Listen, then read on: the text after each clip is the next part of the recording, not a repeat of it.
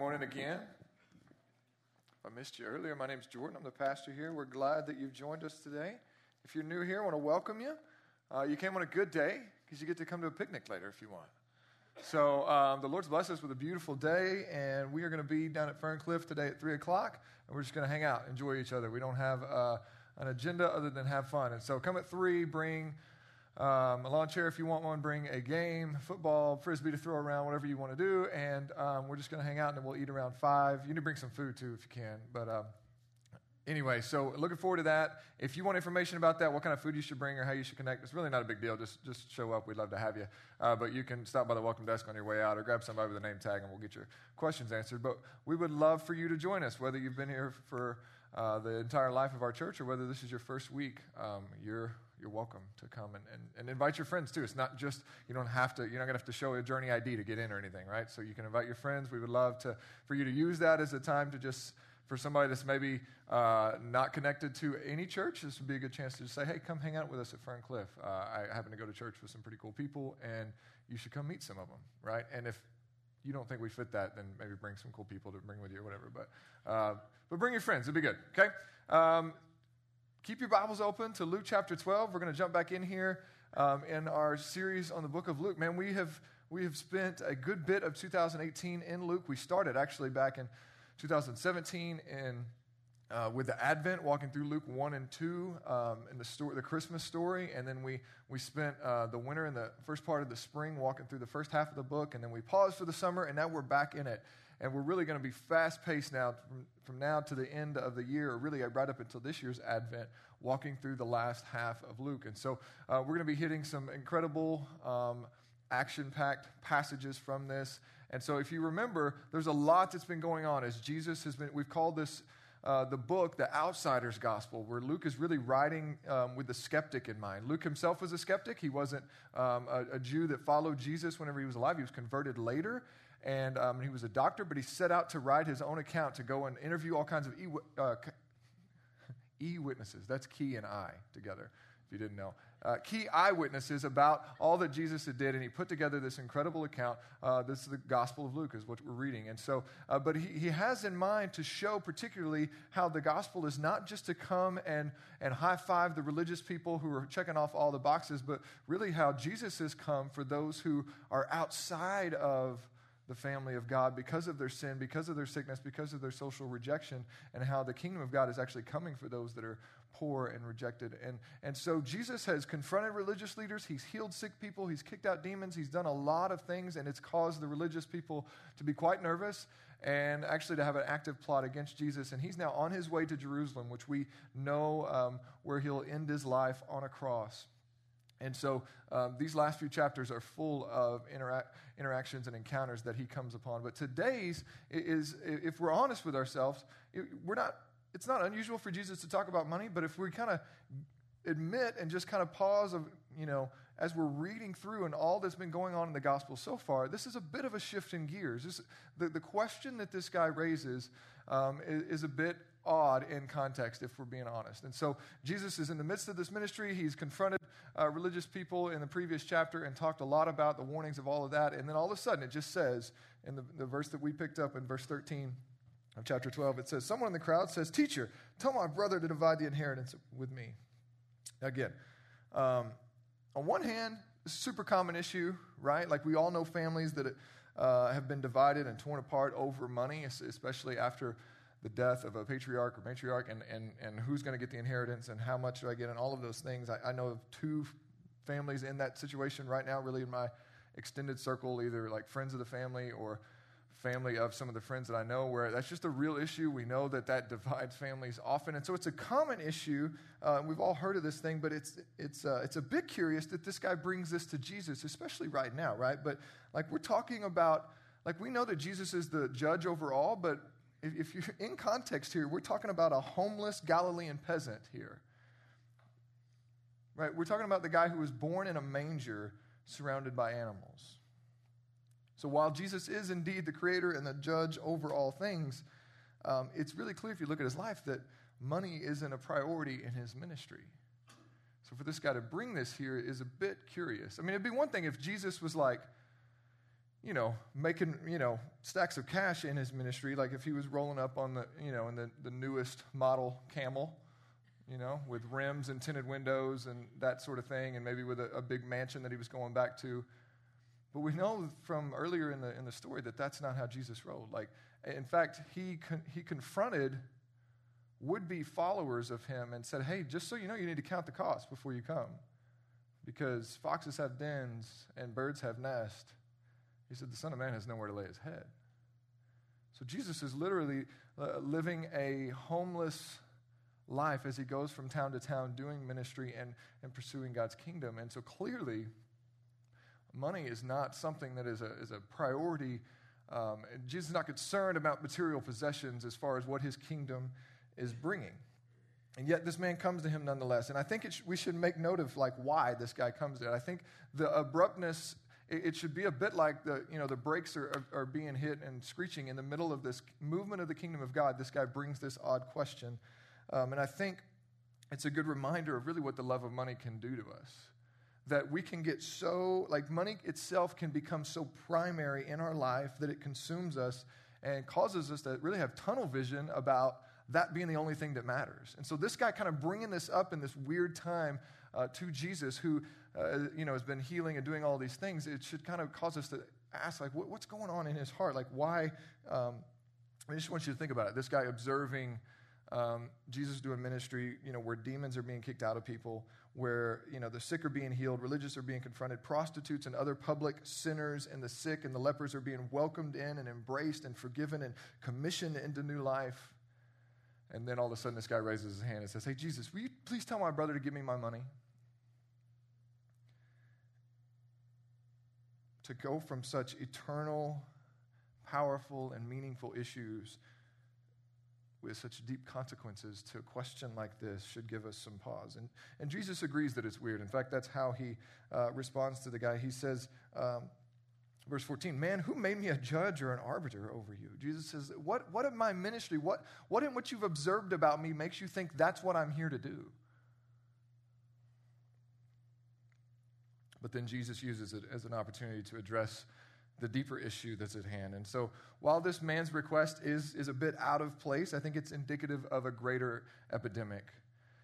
And Jesus knows this, because while this man is the only one that's kind of voiced his true concerns in the moment, Jesus knows that he's not the only one with shallow hopes about what the kingdom of God is meant to bring. You see, for Jesus, most of the people that are following Jesus in this time think that he's headed to Jerusalem to overthrow Rome and therefore establish Israel once again as an earthly kingdom. And that will, no doubt, lead to a better lifestyle for all of them, right? No more oppressive taxes, no more rule and reign from an outside source, but they will be able to flourish again. And so theirs is a little more subtle and a little more hidden, but everybody kind of has the same expectation of Jesus is going to lead me to have a better life. This guy's just been forced to the forefront a bit with a situation where he's about to inherit whatever fortune his dad has left him. And so this guy sort of sticks his foot in his mouth, but he's really just more vocal about what the rest of us are thinking. And so as we kind of move into this text, I want us to relate to this guy more than judge this guy. I want us to think about how often do our prayers and our conversations with God sound really similar. So maybe it's not about an inheritance exactly, right? But it boils down to the same posture for us. How often is it just this one thing that's dominating us, and we let ourselves believe that we are entitled to it, whatever it may be, this promotion, this house, this relationship, this thing, this healing, whatever it may be, we allow ourselves to begin to believe that we are entitled to this thing, and we get tunnel vision about that thing, and we really begin to pray in such a way that says, God, if you'll just take care, if you'll just give me this, then I'll be content. Lord, if you'll just fix this problem, or if you'll just give me this blessing, then I'll be content, Lord, and I'll give you the rest of my life, or however you want to fill in the blank there. And on the flip side of that, what happens when the Lord doesn't bend to our will and give us what we want, then we start to think, Lord, if you don't do this, then you must not care about me, right? You must not have my best interest. You must not love me. I think if we're honest, many of our interactions with Jesus aren't that different than this man right here. That in the midst of a great work of what Jesus is trying to do in our life, we're worried about a little thing that Jesus says, hey, that's not the purpose of my kingdom. That's not the greater thing that I'm doing in your life. You need to get your eyes up. And so I think as we kind of relate and we move in here, we'll see that Jesus knows. The reason that he doesn't just dismiss the man, he actually turns and addresses, because he knows that money is one of the greatest obstacles to understanding and receiving the kingdom of God. Jesus has taught about it before, right? And he knows that we need help getting this teaching into our thick heads. So he uses an opportunity to teach those around him about the dangers of money and the kindness of God their Father. And that's what I want to spend the most of our time on today. Like, none of us are caught off guard necessarily about the Bible speaking against, loving money and finding our hope in money. Like, we're kind of used to that. But I think many of us have been over-conditioned by this thou shalt not culture, and we forget the heart of God in this type of teaching. And so I want to see what Jesus is really inviting us to, not just what he's forbidding, but what he's inviting us to. But Jesus starts with a familiar story and a sobering warning here. And he tells them this story to help drive the point home. And so he tells them this parable in verse 16. Before that, he says, take care, like, be on guard. He addresses this man's posture, and he says, be on guard against all covetousness. I went back up to 15. For one's life does not consist in the abundance of his possessions. And then he told them a parable. And it basically says this, the land of a rich man produced plentifully. This guy has a really good year, and he thinks to himself, what am I going to do? I don't have enough to store all this stuff, so what do I do with it? And we all know the story. I'll tear down my barns, verse 18. I'll build bigger ones and larger ones, and I'll store all my grain and my goods, and I will say to my soul, soul, you have ample goods laid up for many years. Eat, drink, and be merry. But then Jesus snaps us back into reality when he reminds us of our mortality, and he says, but God said to him, fool, this night your soul is required of you, and the things that you've prepared, whose will they be? So the man in this story embodies the life that this guy asking the question, this is what he's longing for, right? This is not just some minor dispute. To receive the inheritance that's a big deal. If any of you have ever been in a place where you're poised to receive a large sum of money, you know the kind of the anxiousness that happens there, right? And you start spending it in your head. You start thinking about what I'm going to do with it, what I can do with it, what it could look like, what my life could look like now if I just had these things. And so you get anxious and you start thinking about it. And so for this man, it's a big deal. He's dreaming about what life can finally be like once he gets his portion of the inheritance. And this man that Jesus tells the story about really embodies that kind of a life where, man, now I don't have to worry about the day-to-day. Maybe I don't even have to go to work. Things are set up for me and I can finally enjoy. And so this is really a tipping point in this guy's mind that if he gets these things, life is going to shift into a different level of meaning and enjoyment and pleasure. And yet Jesus uses this harsh story to remind us, to warn us really, about the brevity of life and about how those types of things will not lead.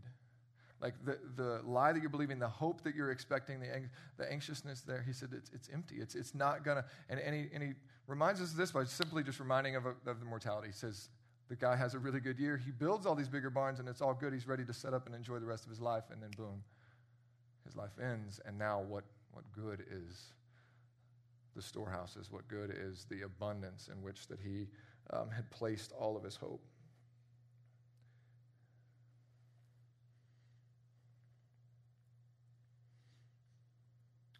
See, Jesus is just telling this story as a way of reminding us of, man, our culture reminds us of this stuff all the time.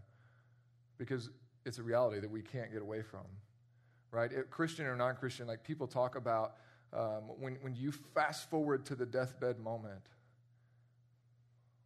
people always say nobody regrets, when they're on their deathbed, nobody's regretting wishing that they had worked more, wishing that they had earned more, right? The types of regrets that we have in those moments are about relationships and about things that last. And we realize that our struggle to pursue and to gain and earn and do all these things is in vain, and it just doesn't matter because you can't, as they say, take it with you, right? The country song that so catchily remind us of this truth that money can't buy us happiness, but it can buy me a boat, right? It can buy me a truck to pull it, and so on and so forth. And it's just a catchy reminder of what we all know to be true. Like, we see the emptiness that is in that pursuit, but we don't know where else to go, and we don't know what else to do, so we just decide, like, I might as well enjoy what I can. I might as well get what I can while I'm here. And the reality is, like, it's not that those things are completely empty. Like, we do get enjoyment out of the new iPhone, right? We do get enjoyment out of the boat or the truck and the house. And fill in the blank, like, those things aren't without their rewards. We do experience a, neurological hit of pleasure. Like, we do get something out of them, but we realize it's short-lived. And the reason is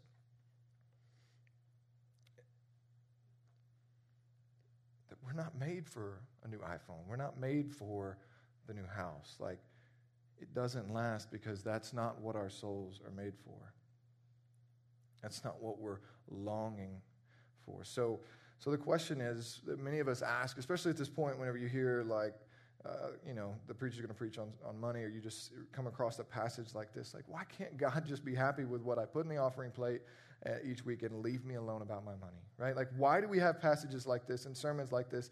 And we say every week, like, God doesn't need our money, but he sure seems to talk about it a lot, right? So what's going on in these scriptures? Why does God care about? Why does he have to tell us these stories about how our life is really going to be empty and it's just going to be a bigger pile of stuff at the end if we don't have treasure in heaven? Why does God get so personal? Why can't he just be content and let me enjoy my life the way that I want to? And that's where I want to spend most of our time today, is talking about how, like, Jesus is not just trying to be a buzzkill here. Like, Jesus is not trying to steal from us. Jesus says there is one who wants to steal from us. Like, that's our enemy. But he says, I've come that you may have life and have it more abundantly. Like, the posture of God is never to take from us and rob us of anything. Like, he's trying to lead us into life. He's trying to lead us into eternal life. Like, God's heart is for us and for our good. Really, what he says here in that initial warning to the people, he says, life does not consist in the abundance of our possessions. And listen, we're used to hearing something like that. And I think for many of us, like, we hear it in the way that our parents tell us something over and over again as a kid. And like, yeah, I know that's true, but I still really want to do this, right? Like, we kind of let it go in one ear and out the other. Like, but this is not just an opinion. This is not just an old saying. Like, this is a fact about life. Like, this is our good Father. Not only is he the one who made us, so he knows how life is supposed to work, but he's also been there. Like, he's also entered into our mess. He's felt the draw of material gain and of power and pleasure and those things. And he knows exactly what we're longing for and experiencing. And he's saying, listen, you won't find what you're looking for there. That well is empty. You might get that stuff, but it doesn't satisfy the way that you think it's going to. He's kindly confronting our misplaced hope here in this moment. And he sums it up this way in verse 34. Actually, in verse 33. He says, sell your possessions, give it to the needy, provide yourselves with money bags that don't grow old, with a treasure in the heavens that does not fail, where no thief approaches and no moth destroys. For where your treasure is, there your heart will be also. See, we know that. Seek the kingdom first, where your treasure is. Like, it's familiar to us because it's such a kind of a coffee cup verse in our culture. But I think it just gets chalked up as some noble idea that, these the heroes of our faith maybe live by, or the real varsity people. They I know that so-and-so is going to live that way, but it just doesn't resonate with me. But I think, like, if we stop and think about it, it's actually a really practical teaching for our everyday life. It's not just this lofty idea that we aspire to. Like, Jesus is being really, really practical. And what he's saying is, don't put your hope, don't put your treasure in stuff, because your life you might get called away and it's no good. Don't put your treasure in stuff because the stock market might crash. This might happen. You might lose your job. Somebody might take it. Like, you don't know what's going to happen. So what he's saying is, like, that doesn't end well for anybody. So the invitation is to put your treasure in heaven where it can't be taken from you. I'm reminded of a quote of a man that observed the great Jonathan Edwards. Many of you may have heard of him. He was perhaps one of America's greatest theologians, and at one point he was actually fired from his church. And an observer of his life wrote about that week whenever he was the council had come together to figure out what they were going to do and whether he was going to continue or not. And they said, no, like, this guy has to go and his church is going to be dissolved. And he watched him that week. He watched him during that process, and not only his ministry being taken away, but that's his livelihood at that point. And what he says about him is he says, man, it was such a faithful witness, wasn't even rattled by that shock, that incredible announcement over his life, that incredible shift. And what he said is, he appeared as a man who had his treasure elsewhere, that was so far out of the enemy's reach that even the circumstances that were so dark and so painful in his life couldn't steal his joy, couldn't steal his happiness. And that's the idea. Jesus is saying, I know this stuff is enjoyable. I know it's tempting to play, but you can't put your hopes there because it will be taken from you one day.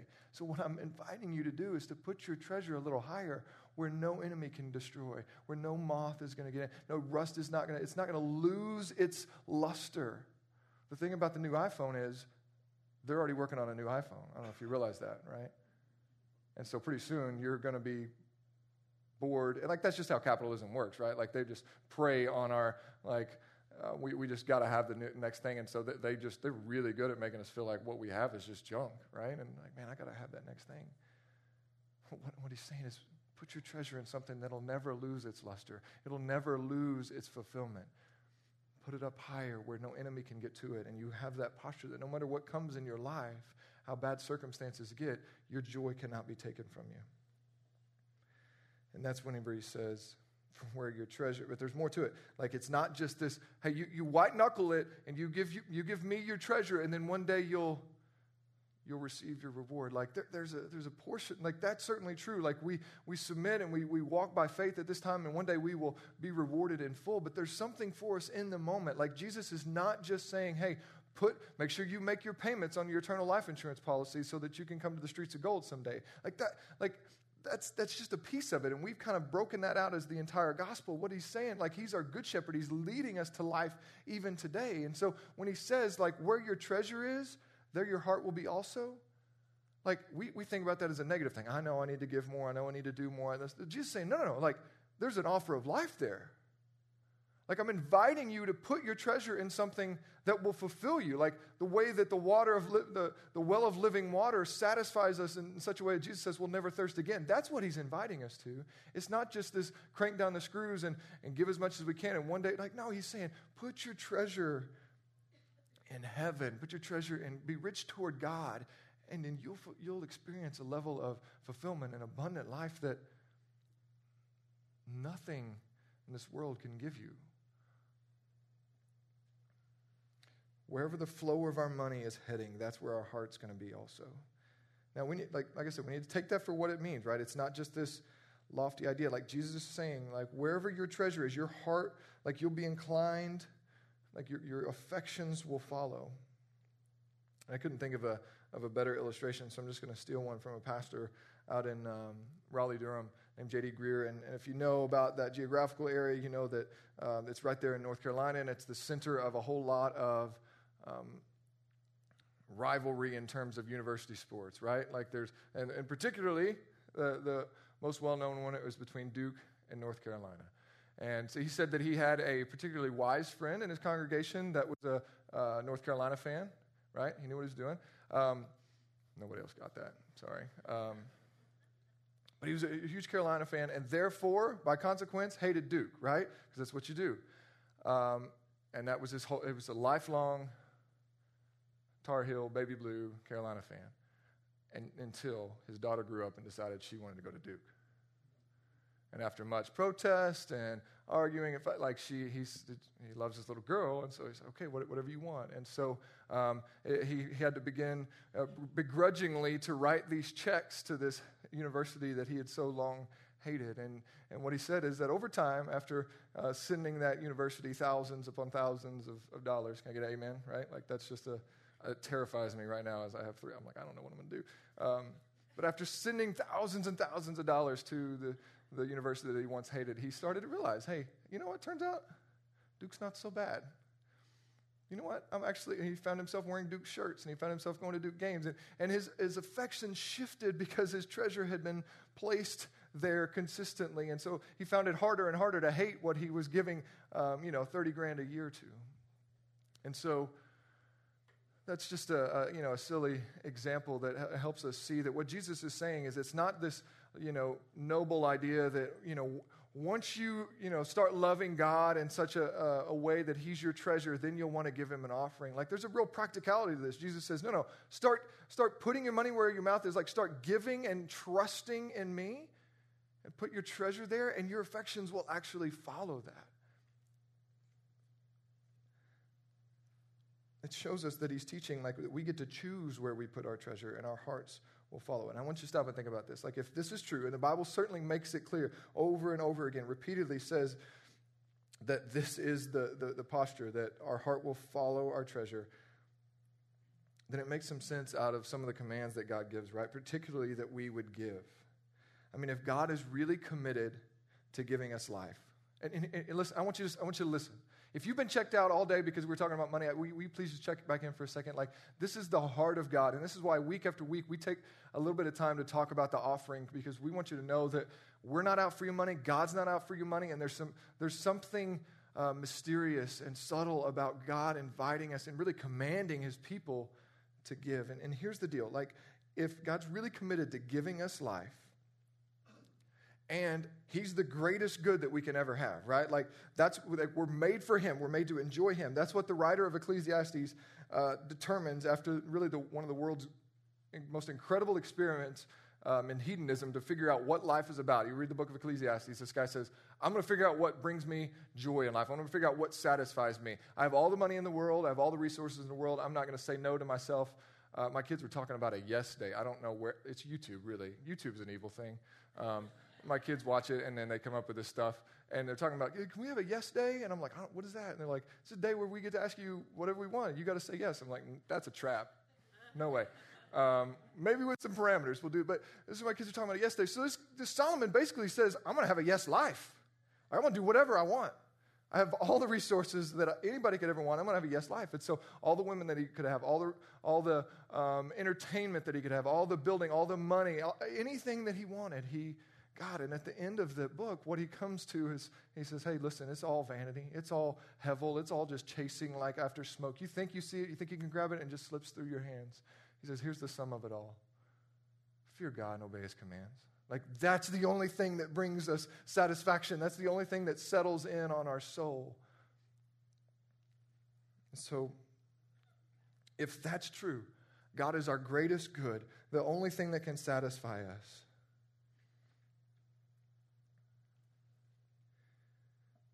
That nothing else can satisfy our soul's longing. That's true, and it's true that wherever our money is flowing, there our hearts will follow. Then God's command for us to give to him is the most loving thing that he can do, right? Just think about that for a moment.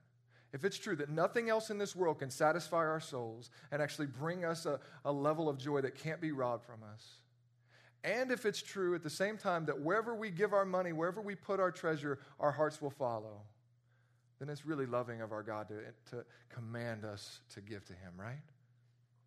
Like we say every week during offering time, God doesn't need our money, but he commands us to give for our own good. And that doesn't make a lot of sense if you're new to this or if you haven't studied this, but it starts to connect some of the dots when we look at a teaching like this. If it's like for our own good, our greatest good is the worship, adoration, and relationship with God. If he's the only thing that we can have in this life that we experience that satisfies us, like he said, is the fount of living water, then it would actually be unloving if he doesn't tell us and command us and put in structures in our daily life as a Christian to give to him. He knows that our hearts are inclined to follow our treasure, so he demands that we give him our treasure. It's not that God's an egomaniac. It's not that he needs our money or he just wants us to stroke his fragile ego. Like, he is a good father looking out for his kids. That's the posture of Jesus when he talks about money, when he comes toward us. But again, none of that is surprising, right? Like we kind of get that. But it's one thing for us to hear this taught. It's an entirely different thing to let it sink down into the details of life. So what do we do with this? How do we actually live this out? And I think if you ask that question honestly, then you gotta go back to the parable and think, well, what should the man have done? What should the man have done whenever he had such a good year that his current silos and barns couldn't hold all the grain that he was harvesting? What should he have done in that moment? What would have been the better posture? And really, it's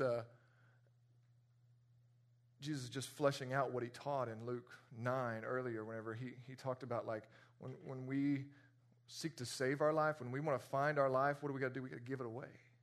And those that are just seeking to save it and trying to, by any means, to get what they can, he says they're gonna find that they've lost it and they never gained what they're hoping for anyway. But he says, if you really want to find your life, you've got to give it away. Listen, that sounds like Jesus speak, but our culture's stumbling all over that. There's research published by Forbes and New York Times. Like people talk about all the time, like it's better to give than to receive. Like, that sounds like a pithy little saying, but they've actually studied it. Like, somebody that walks up to somebody and just gives them a $5 bill, like, randomly, who gets the bigger reward out of that? The person who received that or the person that gave that? Neurologically, they've measured, like, who gets the bigger hit of dopamine. It's the person who gave. Like, we know that to be true. Like, it feels good to give our lives away. Right? So again, Jesus is not trying to steal from us here by saying, well, whatever you get, you got to give it away. He's inviting us to experience something greater. So what should the man have done? I think, man, for all that the internet is and Pinterest and Instagram and its pithy little sayings, I saw this one and I thought it was actually helpful and I robbed it, and I just think it's good. And it says this: I think this is what the man should have done. When you have more than you need, build a longer table, not a higher fence. Isn't that a helpful way to look at it? This guy has a harvest. It's more than what his barns can hold. What am I going to do? I got to tear all this down and build bigger stuff so I can. No. How about you invite some others to your table? How about you lengthen that table, lengthen your reach of generosity instead of just building up a taller fence that isolates you and insulates you for the sake of you. Those same studies about happiness and giving things away, like, they talk about how, like, the biggest reason that helps, that, like, somebody that's depressed, or, like, because it gets your mind off of you. Like, when you're just so focused on you, you realize, like, you're made for something different, and that just leads to a dead end. And so, what should the man have done? I think if we think about it that way, like, that's the fleshing out of what Jesus has been talking about. The kingdom of God is not all about getting something for me. It's about giving our lives away. And in that, we actually find something more satisfying and more rich than what we've ever known before. So what does that look like? What am I telling you to do? And I think as we kind of move into response here, like, much of what that's going to mean is going to be between you and the Lord, as you just submit yourself to Him and ask Him to show you where your life is kind of out of alignment with what He's called you to do. And it talks about, the passage there, talks about selling your possessions and giving it to the poor.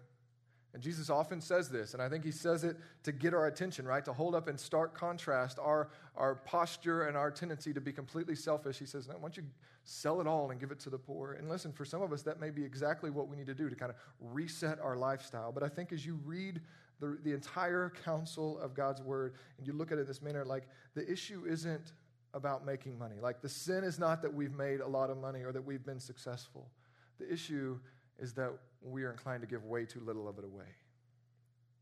When we talk about the evils of this world and those that are suffering and those that don't have, like, the way that God has set this thing up to work is that we care for one another, and it's not just about begrudgingly giving away some so that somebody who doesn't have any will give some, but, like, it's actually good for us as we carry one another's burdens and invest in the lives of other people in that way. So you don't need to repent for being successful. You might need to repent of what you've done with your success, what you've done with what you've made.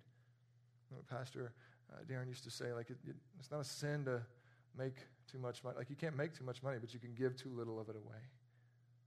So if it's been all about you and rewarding yourself, then you might have some work to do with God. So I want to put this burden, this template of what your life should look like, and just lay that over you. But I want to give you an example, just one example of, I think, what it can look like to be rich toward God, to be successful, and yet to have our treasure in heaven. I'll tell you about a friend of mine. I may have mentioned this to some of you before, but a friend of mine who was really the dad of a girl that I went to school with, and he was a dentist, which that's a sweet gig, right? Every time I go to the dentist, I'm like, man, this joker's cash flow is ridiculous because he ain't doing much, right? The hygienist and all them, they're cleaning the teeth. He's got like 12 of them cleaning 12 people's teeth at one time. He pops in. They tell him what to do. They're like, hey, you need to look at this tooth and look at that and whatever. And he looks and he's like, yep, all good. Need anything from me? And he goes on to the next person. I'm like, man, that's a good flow he's got going there, right? And so anyway, I'm not mad at you. I'm just saying good work if that's you. But so my friend's a dentist. And I was always kind of intrigued by him because he didn't live like a dentist. And once I got to know him, and I didn't find this out from him, I had to find this out from somebody else. But what I began to realize is this guy loved the Lord deeply, and he was an incredible introvert. The guy didn't even like to talk.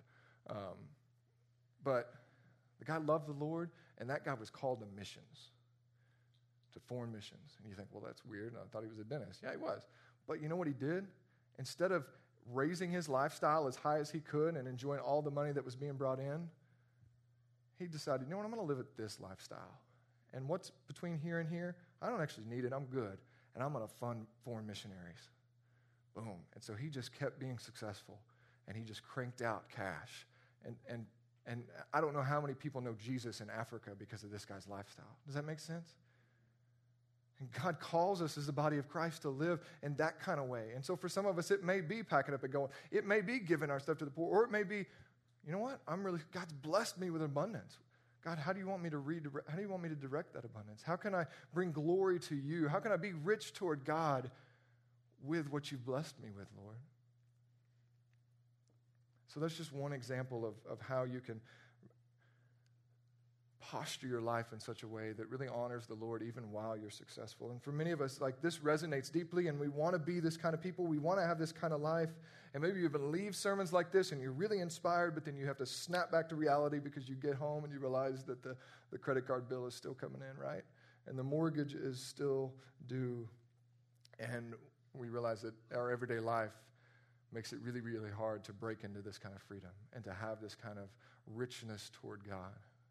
Because we got to pay the bills and we got to do this thing. And our lifestyles have so dominated us and got us in a bind that really, when most of us think about worshiping God and we think about where we put our treasure, really the conversation is more, for most of us, is about like, okay, how much can I have left? Like, I have to do these things, Like, what can I kind of squeeze out at the end to offer God?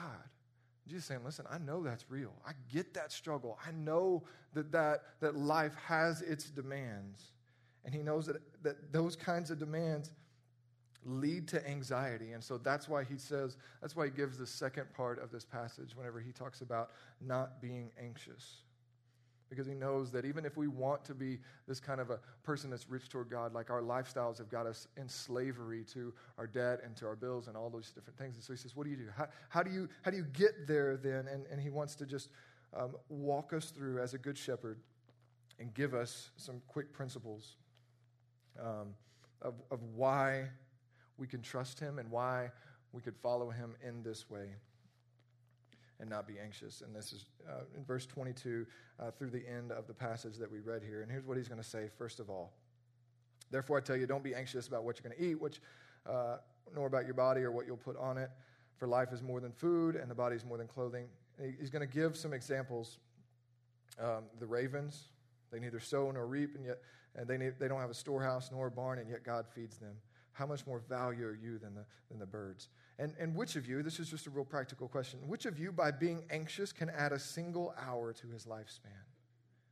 So the first thing that Jesus tells us out of his kindness is just simply, hey, think about it. What's your worrying? What's your anxiety? What's that ever earned you? What's that ever gained you? As you speak to somebody that's really worried about profits and efficiency, he says, listen, worry and anxiety, really inefficient, really unproductive, doesn't get you. He said, which of you by doing that has actually added even a single hour to your lifespan? Nope, right? Like, we can't do it. So he says, first of all, just consider the emptiness of it. When you're tempted to do that, you're just going to choose against it because it's really not even a wise investment of your time. Like it's dumb. You can't add anything. So that's the first thing, is it's unproductive anyway. But then he goes on. He says, if you're not able to do that, why? If you're not able to even change an hour of your life, why are you anxious about the rest? And then he's going to share some more examples. Consider the lilies and how they grow. They neither toil nor spin. Yet I tell you, even Solomon, the guy I was telling you about earlier, in all his glory was not arrayed like one of these. But if God so clothes the grass, which is alive in the field today, and tomorrow is thrown into the oven, how much more will he clothe you, O little faith? O you of little faith. Second thing he says is God's promised to provide for your needs. Like God has told you that he will. And even that, though, it's like, okay, I know, but, right? I know, but this. I know, but I really got to do that. Like, no, God said he would. Like the God who fulfills promises. Like you want to know how he fulfills promises? Like read the Old Testament. Look what he said he was going to do. Look at the way he's done it. And look at the things he said he's going to do. And look at the way that he's doing it. And like the God who fulfills promises has said, I will care for you. I will provide your needs. Like we need to claim that over our life and let that actually sink in and matter. And then the last thing he says is that like you don't have to be anxious. You don't have to live that kind of life. You can trust me because I love you. Because God loves us. And he knows, verse 30, for all the nations of the world seek after these things, but your Father knows that you need him. Instead, seek his kingdom, and these things will be added to you. But listen to this language. Fear not, little flock, for it is your Father's good pleasure to give you the kingdom. I want you to hear that. First of all, he says, fear not, little flock. Like there's affection there from our God. We view him so often as sitting up there just kind of waiting for us to mess up, seeing if we're going to be good enough. No, he's leaned in like a father, like he loves us. Like think about your kids, like you don't want them to suffer, like you want to provide for them. You want to see them have what they need, and that's God's posture toward us. He says, I know you need these things, and actually makes me glad to give them to you. Like he's glad to give us the kingdom. But for some of you, that just falls on deaf ears because you don't know, you don't trust. And maybe your dad wasn't a dad who cared for you in that way. And you are skeptical of any father figure. You don't know how to view God. You don't know how to trust God because of the things that have happened to you in your life. And so I don't want you to measure God's affection for you by the things that have gone on in your past. I want you to measure God's affection for you by the cross. I want you to measure how much God cares for you by his display of love on the cross. Romans 5:8 says that while we were still sinners, God displayed his love for us in this way, that while we were still sinners, Christ died for us. He put himself on a cross. And the Bible says that there's no greater love. Nobody loves any better than that, any greater than that, than somebody who lays down their life for their friends. And that's what Jesus has done for us. He knew that our greatest need was of salvation, that we were dead and hopeless in our sins, and yet he came and gave of himself so that we could have salvation. And if he's willing to give of himself in that way, fully, without regard, not how much can I give? You think about that. Jesus didn't say, okay, well, I'm going to keep this portion of my life and I'll see if I can I save him with just a percentage, right? Can I just give him this percent and then maybe? No, Jesus willingly gave all that he was and allowed himself to be killed on that cross for our sake. And so if he's willing to give in that way to meet our greatest need, don't you think that he's going to care for you in the details of your life? Like that if you choose to obey him and posture your life in a way that requires faith, don't you think he'll show up? Like if he showed up there on the cross, don't you think he'll pay your bills? Don't you think he'll help you have a place to live and food to eat and clothes to wear? That's the invitation. That's the teaching from Jesus here. So as we respond, I want you to think about 3 questions. I want to invite us to take an honest look at our lives. I want to ask 3 questions. The first of which is, if you look at your calendar and your checking accounts, what do those things say that you value? Not just what you say you value and how much you love it. If you actually look, you follow your treasure, your time, and your money, what do those things say about what you value with your life? And secondly, where's there anxiety in your life? Where are there pain points where you're just unable to trust God and it pushes you to work more, do more, worry more, whatever it may be? Like, what's going on there? I want you to be honest with God in this time. To confess that to him and just let him search your heart. And then lastly, what would it look like if we were to reorient our life around God and then letting the pieces fall to the rest of life, instead of orienting our life around our priorities, our things, the things we're going to do, and then seeing how much we can have left for God? Like, what if we flipped that? What if we took an honest assessment? God, what is life really about? When I come to the end of this world, whether that be tonight, like the man in the story, or whether that be in 50 years, what is life about? What am I called to spend my time doing, my energy doing? Okay, Lord, like, what does that look like? How do you want me to posture my life? How can I make you first, make you the big rock that gets put in the jar before any other small rocks? And then we'll see what's left. We'll see what's time for left. What does it look like for you to reorient your life around God? To kind of allow him to honestly assess and see where you're out of alignment with what he's called you to be and do. What does it look like to repent? For some of you, that may mean any number of things. For some of you, that may mean like you need to go repair a relationship that you let money come in between before, right? Like the man in the story, like it's angry with his brother. For some of you, that's what repentance looks like. You need to go and say, you know what, I allowed this to become more important than you, and I'm sorry. Others, that may mean you need to shift your lifestyle a bit. Maybe you can, maybe you're not able to give any toward God right now. You're not able to let your treasure be with God so that your heart can follow. You need to figure out, how do you free up some of that treasure? Like, don't be afraid to put whatever it is on the table before the Lord. Maybe that's, switching vehicles so that your car payment is less. Maybe that's moving to different, I don't know what it is, but you take your own life before the Lord and lay it there and let him speak into how you should reorient yourself. Maybe you need to drop a sport or a hobby. Maybe your kids need it. I don't know. What's causing anxiety? What's keeping you from really putting your treasure before the Lord? And you need to ask yourself those honest questions and then let the Lord guide you.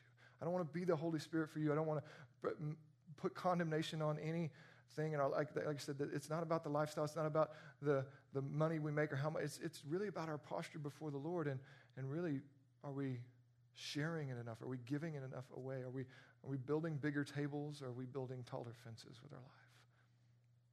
We need to let the Lord search our heart and then ask him to give us the courage and the faith to respond. Let's pray. God, thank you for loving us with all that you are, giving to us generously with your life. Jesus, we can't stand before you with any hint of entitlement or pretension, Lord.